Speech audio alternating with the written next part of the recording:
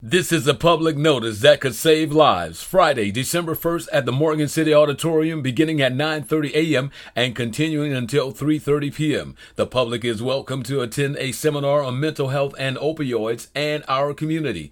Opioids, particularly fentanyl, are ravishing problems in St. Mary Parish.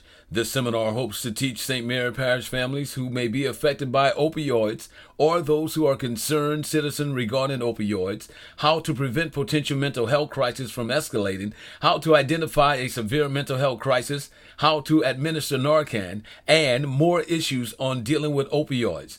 You will also receive information on St. Mary Parish requirements for 72-hour holds, the role of St. Mary Parish coroner, the role of an emergency room, and insurance concerns. Your presence is vital. This seminar is being presented by Glory Ministries International and SRF Consultant of Morgan City and Franklin. For more information, please call 337-828-7350 or 985-354-6369.